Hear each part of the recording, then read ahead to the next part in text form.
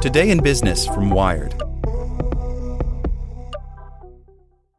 With Lucky Land Slots, you can get lucky just about anywhere. Dearly beloved, we are gathered here today to... Has anyone seen the bride and groom? Sorry, we're here. We were getting lucky in the limo and we lost track of time. No, Lucky Land Casino, with cash prizes that add up quicker than a guest registry. In that case, I pronounce you lucky. Play for free at LuckyLandSlots.com. Daily bonuses are waiting. No purchase necessary. Void where prohibited by law. 18+. Terms and conditions apply. See website for details. As a longtime foreign correspondent, I've worked in lots of places, but nowhere as important to the world as China. I'm Jane Perlez, former Beijing bureau chief for the New York Times. Join me on my new podcast, Face Off, U.S. versus China, where I'll take you behind the scenes in the tumultuous U.S.-China relationship. Find Face Off wherever you get your podcasts. Here's today's spoken edition of Wired. HP's new 3D printers build items not of plastic, but of steel. By Clint Finley. When you think about 3D printing, chances are you think of little plastic doodads created by desktop devices like those made by MakerBot. Computing and printer giant HP wants you to think about metal. Today, the company announced the Metal Jet Printer, an industrial-scale 3D printer that builds items not of plastic, but of steel. 3D plastic printing is widely used for custom items such as prosthetics and hearing aids and by product designers for prototyping. But it's still a relatively small part of overall manufacturing. That's because, compared with more traditional mass production techniques, 3D printing is relatively slow and expensive and can be used with a more limited range of materials. HP is trying to change that. In 2016, it launched its Jet Fusion Plastic 3D printer, designed for mass production rather than one-off printing. Now, with the Metal Jet, it wants to get into big manufacturing sectors such as automobiles and medical devices. The company has partnered with Parmatech, which manufactures components for healthcare devices, and GKN, a supplier of automotive and aerospace parts.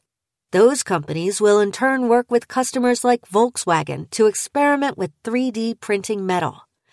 The partners will be able to get metal jets this year. Others will have to wait until 2020. For now, many of the products printed by the Metal Jet may be cosmetic, key fobs with custom engravings, for example.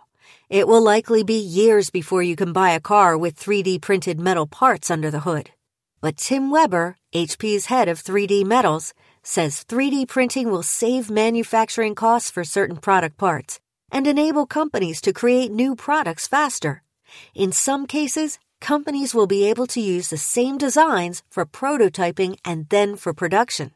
A lot of parts take months to prototype. We can now do in days what it took months or years to do, he says. It will increase the pace of innovation. Others have been 3D printing metal for years. GE Aviation, for example, produced a fuel nozzle for one of its jet engines using a process known as selective laser sintering. But that process is, like other 3D printing techniques, slow and expensive. It might work for extremely expensive jet engine components, but it's not practical for the countless other metal items manufactured every day around the world. HP is using a different process, known as binder jet printing, which Weber says is cheaper and more efficient. The Metal Jet printer, which looks a bit like a washing machine-sized photocopier, spreads layers of metal powder and then sprays it with a binding agent to solidify it in a process not unlike layer-by-layer 3D printing. These items, essentially made of glued-together metal dust, aren't very sturdy. You can break thin pieces with your bare hands. So the initial pieces are then placed in a furnace.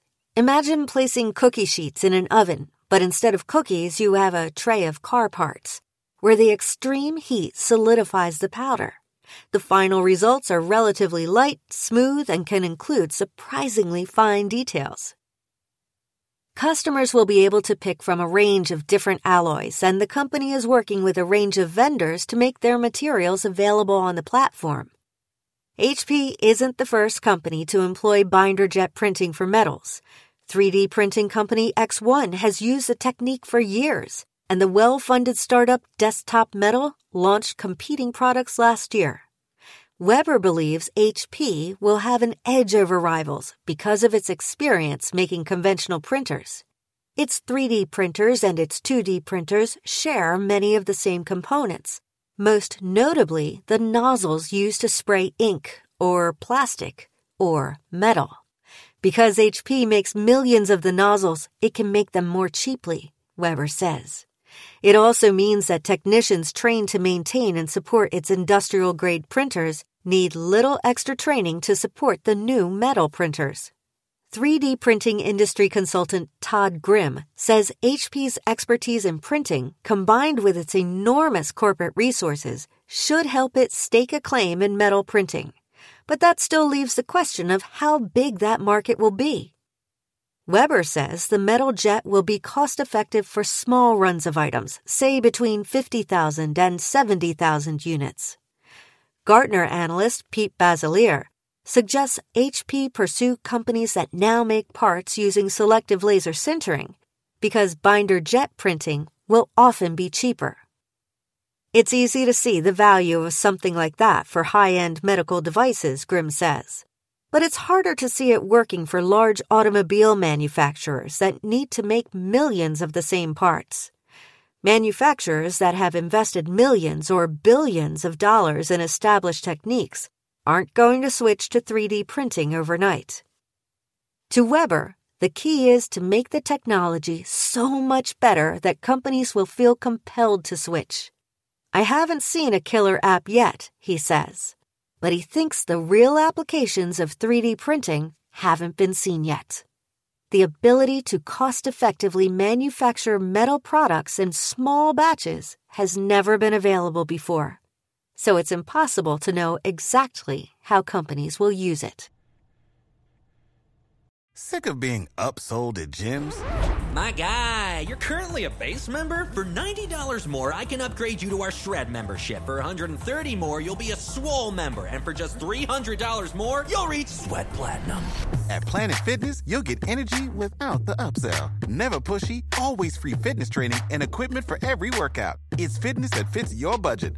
Join Planet Fitness for just $1 down and $10 a month. Cancel anytime. Deal ends Friday, May 10th. See Home Club for details.